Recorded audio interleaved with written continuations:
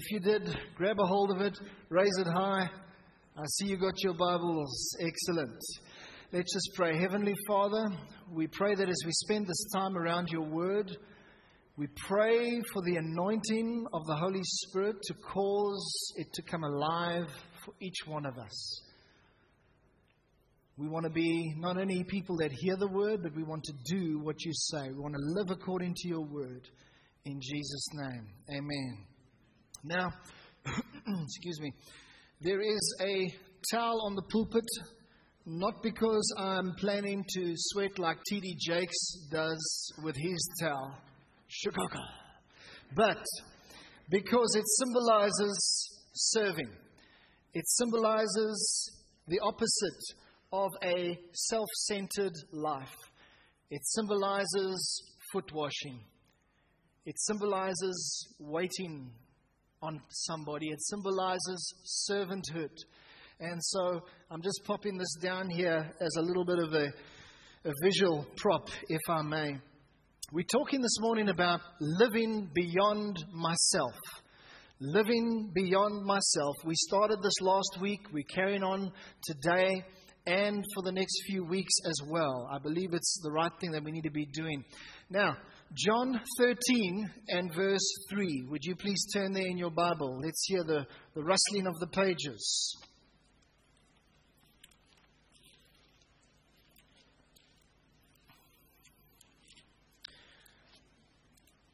John chapter 13 and verse 3.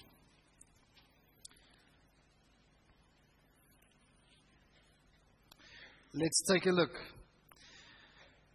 It says in verse 3,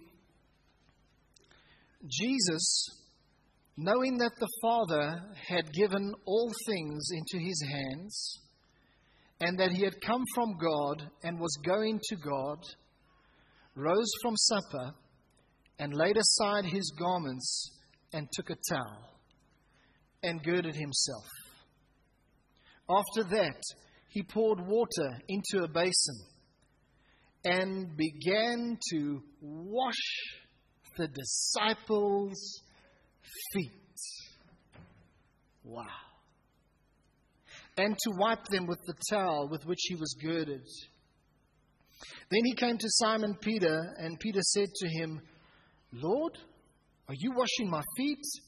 And Jesus answered and said to him, what I am doing you do not understand now, but you will know after this. Peter said to him, you shall never wash my feet. Jesus answered him, if I do not wash you, you have no part with me.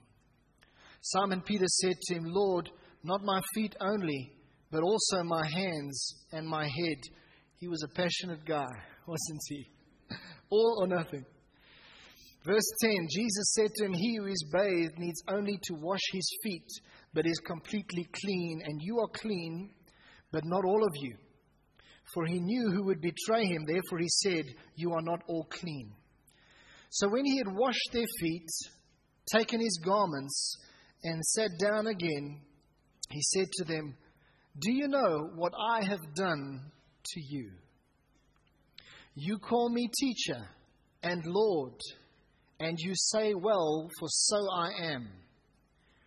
If I then, your Lord and teacher, have washed your feet, you also ought to wash one another's feet. For I have given you an example that you should do as I have done to you. Most assuredly, I say to you, a servant is not greater than his master, nor is he who is sent greater than he who sent him. If you know these things, happy are you if you do them. The Lord bless the reading of his word, like they say in some of the traditional churches. Now, a few interesting aspects about this story, which I believe make us understand it a little bit more effectively. Usually, there would be servants on hand to do the job of washing the feet.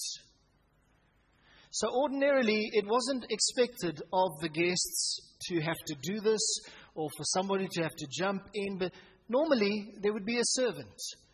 And This was necessary in those days because they walked on dusty roads. They didn't have tar roads. Maybe they had a couple of cobbled roads in Jerusalem Heights. I don't know. But they walked on dusty roads. They had sandals. And what would happen is when you ate supper, you would recline at the table. Interesting to have eaten like that. I like to eat sitting up myself, thank you very much. But it seemed to have been a custom of the day that you would recline and lie on your side at the table. And this meant that your feet would end up in someone else's face. Just the way it was. Anybody ready for lunch? But on this occasion, there was no foot washer present. I wonder if it wasn't by divine arrangement. Maybe Jesus had organized things that the foot washer wasn't going to be present because he was going to show his disciples something. But there wasn't a foot washer present, and chances are this created some tension. This created an awkward moment. Have you ever been in a situation where somebody spills something and then for a moment it's like, and then somebody jumps in, I'll get something, or I'll get a cloth, or somebody spills something on the floor, or lets a glass fall and break, or something. There's an awkward moment, and then somebody will do it. Somebody will start to clean up. Somebody will run and get a dustpan and a broom or something like that. And so I want to suggest to you that there was a real awkwardness because there's no foot washer. We need to eat. There's the food. What are we going to do about it? Maybe some of the disciples weren't willing to do this. It was clear from the story that was the case. Maybe a guy like James thought, well, what's the problem? Why didn't the foot washer come? And Matthew thought they probably get paid well enough. They should be here. Maybe Peter thought, listen, well, I'm one of the top three. You know, it's Peter, James, and John. And Jesus. It's us four, no more club. And I'm not going to wash feet. Well, none of the disciples stepped forward to do the job. And so supper went ahead with dirty feet.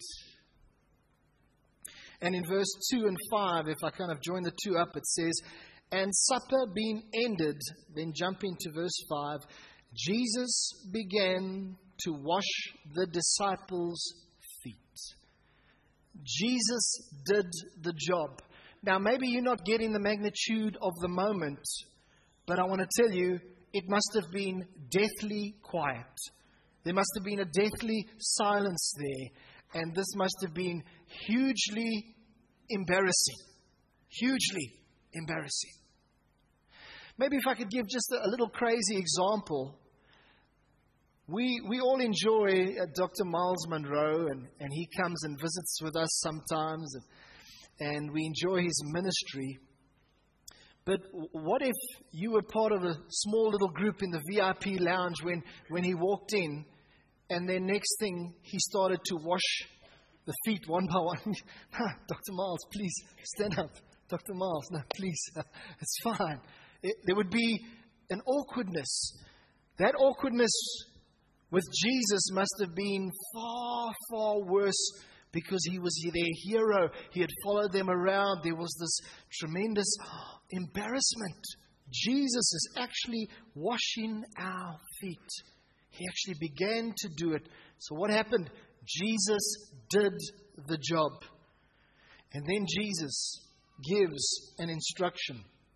You should wash one another's feet. Which brings me to point number 1 of 3. Jesus calls every one of his followers to servanthood. Number 1. Jesus calls every one of his followers to servanthood. You can't come up with a reason to say, I'm off the hook. You can't come up with a reason saying, well, I'm a little bit too old. It's for the younger people to serve. You can't say, well, he's only 11 years old. He shouldn't serve. Or you can't say, well, I've got a problem knee, you know, or I've got this or other ailment, in some or other way. Everybody can serve. And here, Jesus calls every one of his followers to serve. Servanthood should be a distinctive characteristic of a Jesus follower. In other words, Jesus followers should live beyond themselves. Tommy Tenney. You may have known Tommy Tenney. He wrote the book God Chasers, and a man with a passionate hunger for God. And early in Tommy Tenney's life, when he was ordained into ministry, the custom of their church environment was, together with the ordination service, there would be a commemorative Bible that would be given to you. It would be signed by the most senior person around. It would have a church stamp in. It was one of those expensive Bibles, and it would be presented to you on the day of your ordination. Tommy Tenney said, with my ordination, he asked his leaders, he said, you know what? Could I please be presented with a serving towel? I don't want to be presented with that fancy Bible. I appreciate the gesture, but all I want is a serving towel. Wow. You know what? He purposed in his heart, he determined that the way in which he was going to do ministry was like the Lord Jesus, that he was going to serve. And John 13 verse 14, it says, if I then, your Lord and teacher, have washed your feet, you also ought to wash one another's feet. Now here's an important statement.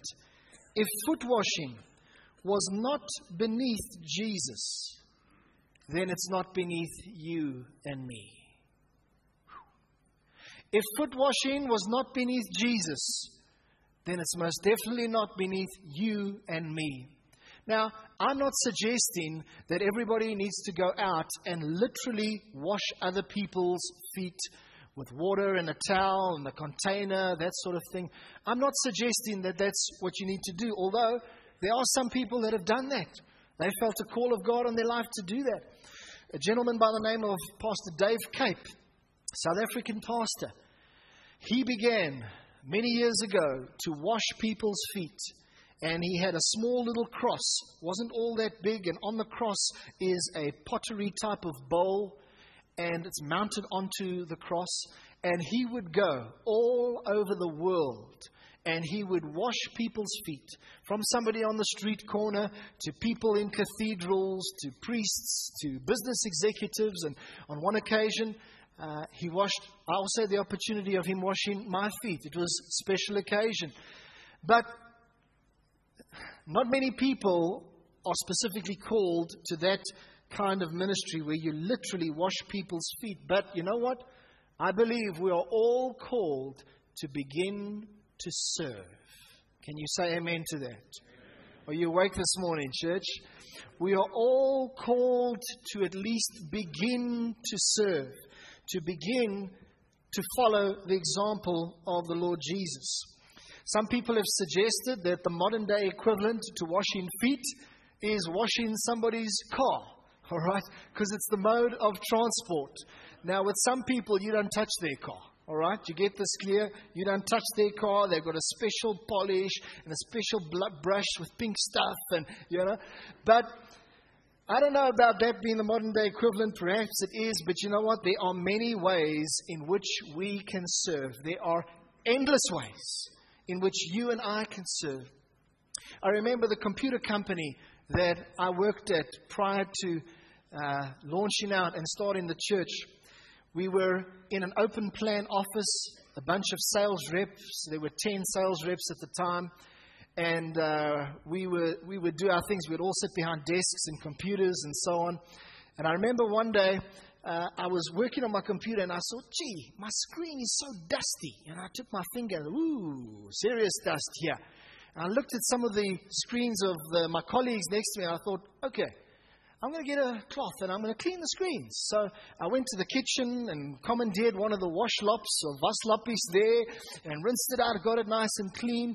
And I went one by one to each of the 10 LCD monitors and cleaned and wiped the monitor and went back and cleaned the loppy and came back and cleaned the next monitor. You should have seen the looks on the people's faces. I mean, the one lady, she said to me, "You're going to clean my monitor?"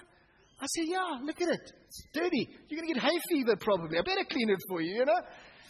It's just a little way in which I served. My wife, during the week, she went and blessed a particular family with a meal because the mom of the house had just come out of hospital after having quite a big operation. And so my wife made them a nice big beef stroganoff and went and dropped it off at their house. And that was a way in which she served. It's not necessarily physically washing feet, but there are many ways in which we can serve. But number one, Jesus calls every one of his followers to servanthood. Won't you say to the person next to you and just gently point at them and say, God calls you to servanthood. And I'm ready for lunch, thank you.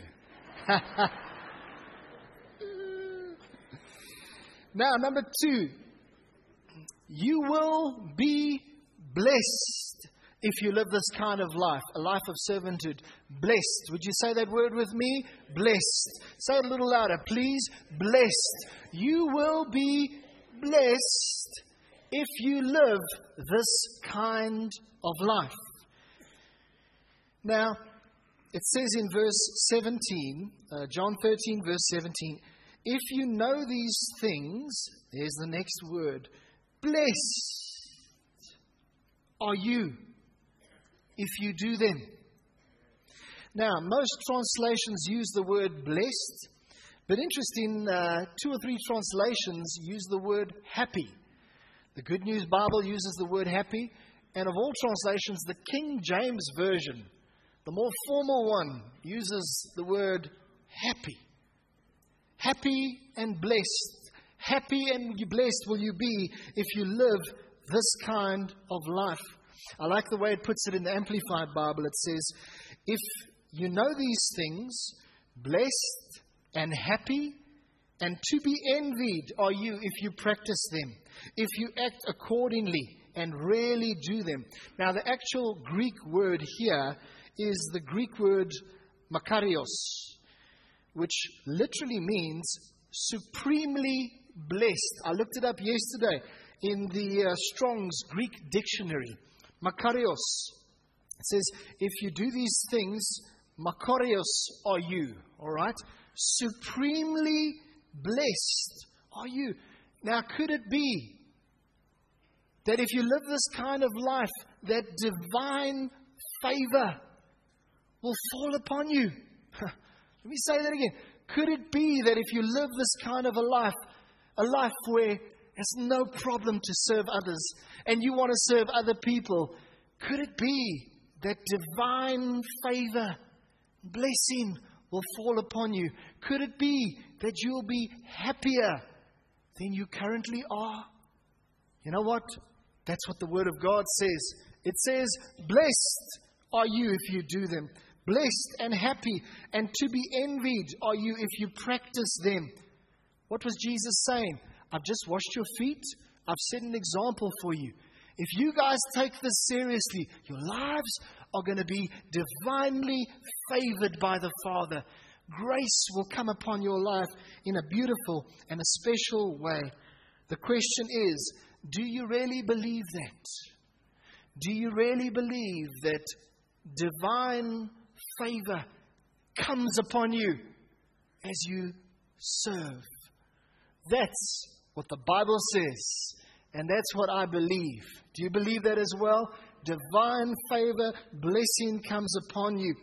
And you know what? I think of Wim Charles down the front here, Charles Libber and his wife Jackie. You know, he strikes me as a blessed person. He's the man who has brought all these guests here today. He honestly strikes me as a blessed person. When I see him, there generally seems to be a joy in his heart. There's a contentment in his heart. And you know what? A couple of years ago, probably his whole life he's been doing it, but from what I know, a few years ago, he began to reach out in ways that are special.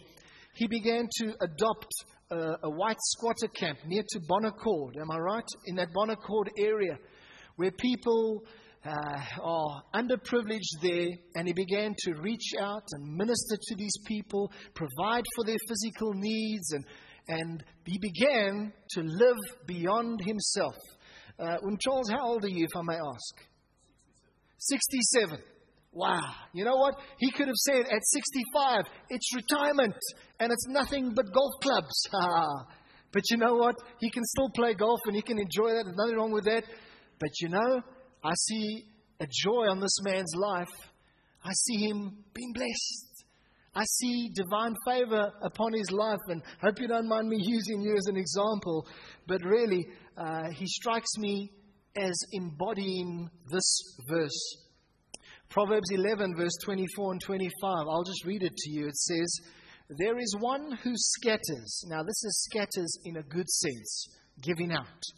There is one who scatters, yet increases more. And there is one who withholds more than is right, but it leads to poverty. The generous soul will be made rich. He who waters will himself be watered. How's that for a statement? He who waters will himself be watered. The way it puts it in the Message version, I like that. It says, the world of the generous gets larger and larger, and the world of the stingy gets smaller and smaller. The one who blesses others abundantly is blessed. Those who help others are helped. So number 2, you will be, say it with me, blessed if you live this kind of life. Divine favor begins to fall upon your life as you live this way. Number 3, the last aspect. True servants have a precious, humble attitude of heart. Can you think of somebody that you know who has a precious, humble attitude of heart? Can you think of somebody? And just the way in which they serve, the humility, their attitude is a blessing. I can think of somebody, and it's the lady that heads up our hospitality team, Wilma Botha. Wilma, to me, is a lady. She, by the way, is the one you can say thank you to for all your tea and your coffee and your cookies and everything. Can we give her a hand, please, eh?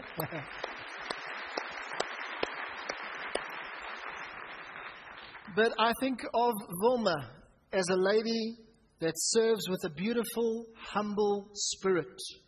True servants have a precious, humble attitude of heart.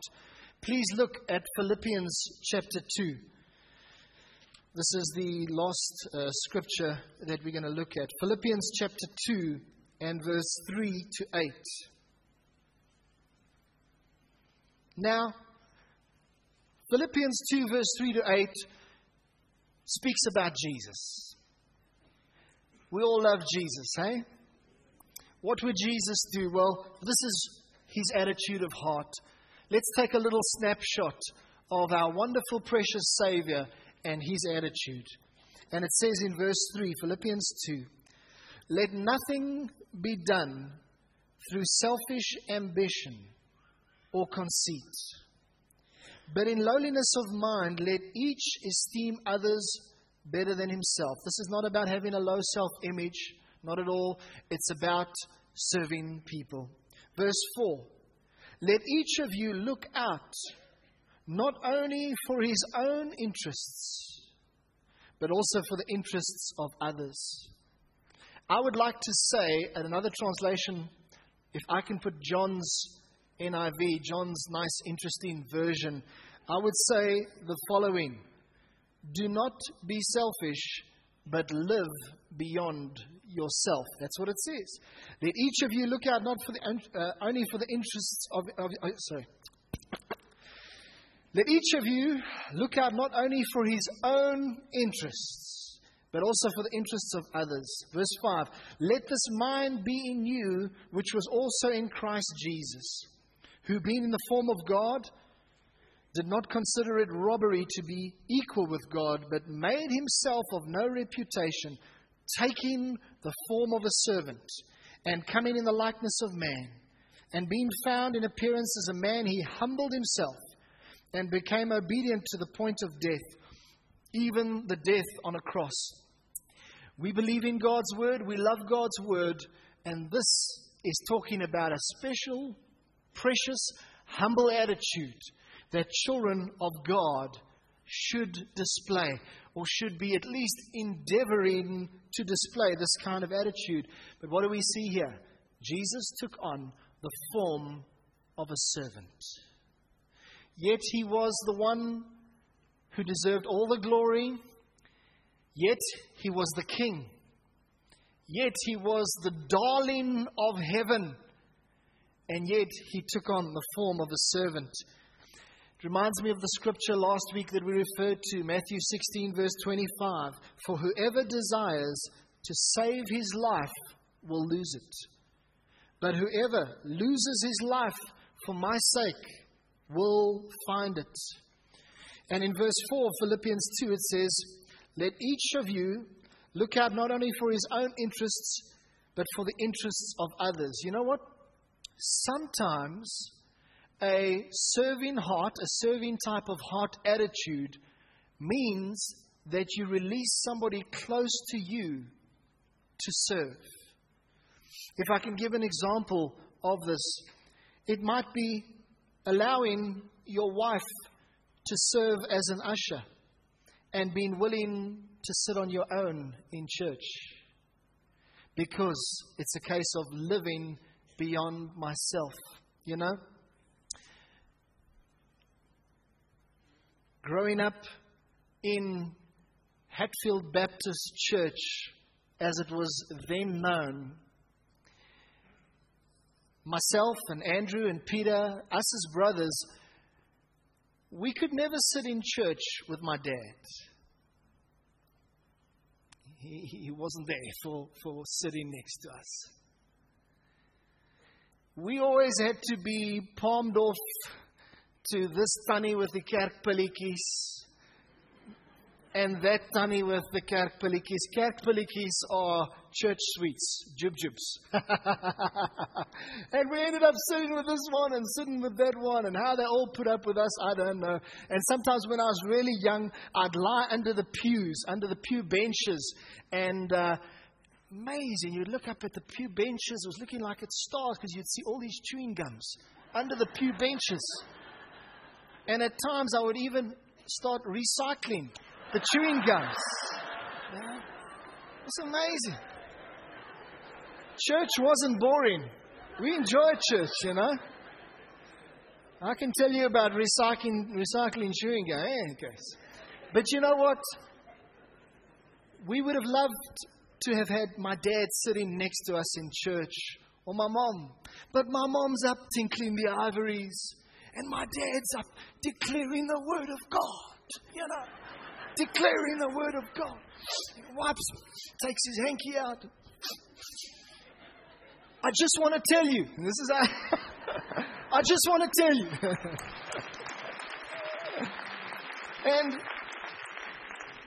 But you know what? We understood that Dad has got to serve the Lord. And it never occurred to me as a problem. The other day there was a little bit of a reunion of many of the people that were in the South Street Church, and I was at that reunion. And Ingrid very kindly stood up and said that, thank you for not having your dad sit with you and this kind of thing. And for the first time it occurred to me that, wow, you know, it actually occurred to me, no, he didn't sit with us. That was the way it was. But sometimes having a serving heart means you allow somebody else to be released to do what they need to do. Maybe you want to definitely do a certain thing on a Saturday morning, but you know your spouse has a passion to go run a cricket clinic in a township. And sometimes your serving means releasing that person to go and be a blessing. Number one, I said today, Jesus calls every one of his followers to servanthood. Number two, you will be blessed and divinely favored if you live this kind of life. And number 3, true servants have a precious, humble attitude of heart. In conclusion, I'd like to say this. This is what we were made for. We were made to be a blessing. God has called you and I to firstly be blessed, and out of that place of blessing, to bless other people. And so, you know what, folks? All I can do as your pastor is I can talk to you about the Word. But at the end of the day, it's a personal decision how you respond to this challenge. And I'm not saying everybody has to serve in this church, but I'm saying everybody has to serve. Everybody needs to take up that responsibility and say, Lord Jesus Christ, if serving was not beneath you, then it's not beneath me. Paul, the apostle, introduced most of his letters by saying the following: I, Paul, a servant of the Most High God. He didn't say, I, Paul, hotshot of the community. He said, I, Paul, servant of the Most High God. Let's pray. Heavenly Father, we say we love you. Lord, we love it when you speak to us through your word. I thank you that your word will not return void. And I thank you, Lord, that it will accomplish things in our hearts and in our lives. Lord, we ask that you would increase the passion within us to live beyond ourselves. Living beyond myself, Lord, may it be something that we take on. And I thank you, Lord, that it is hugely fulfilling. And in the process, we get watered and we get blessed. We thank you for your word to us today, Lord. I pray now for every person here. We speak out the prayer of Jabez over you. We pray, oh God, that you would bless them indeed and enlarge their territory. That your hand would be upon them. That you would keep them from evil. And that they would not cause pain. And we ask this in Jesus' name. Amen. Can we give the Lord a hand for his goodness?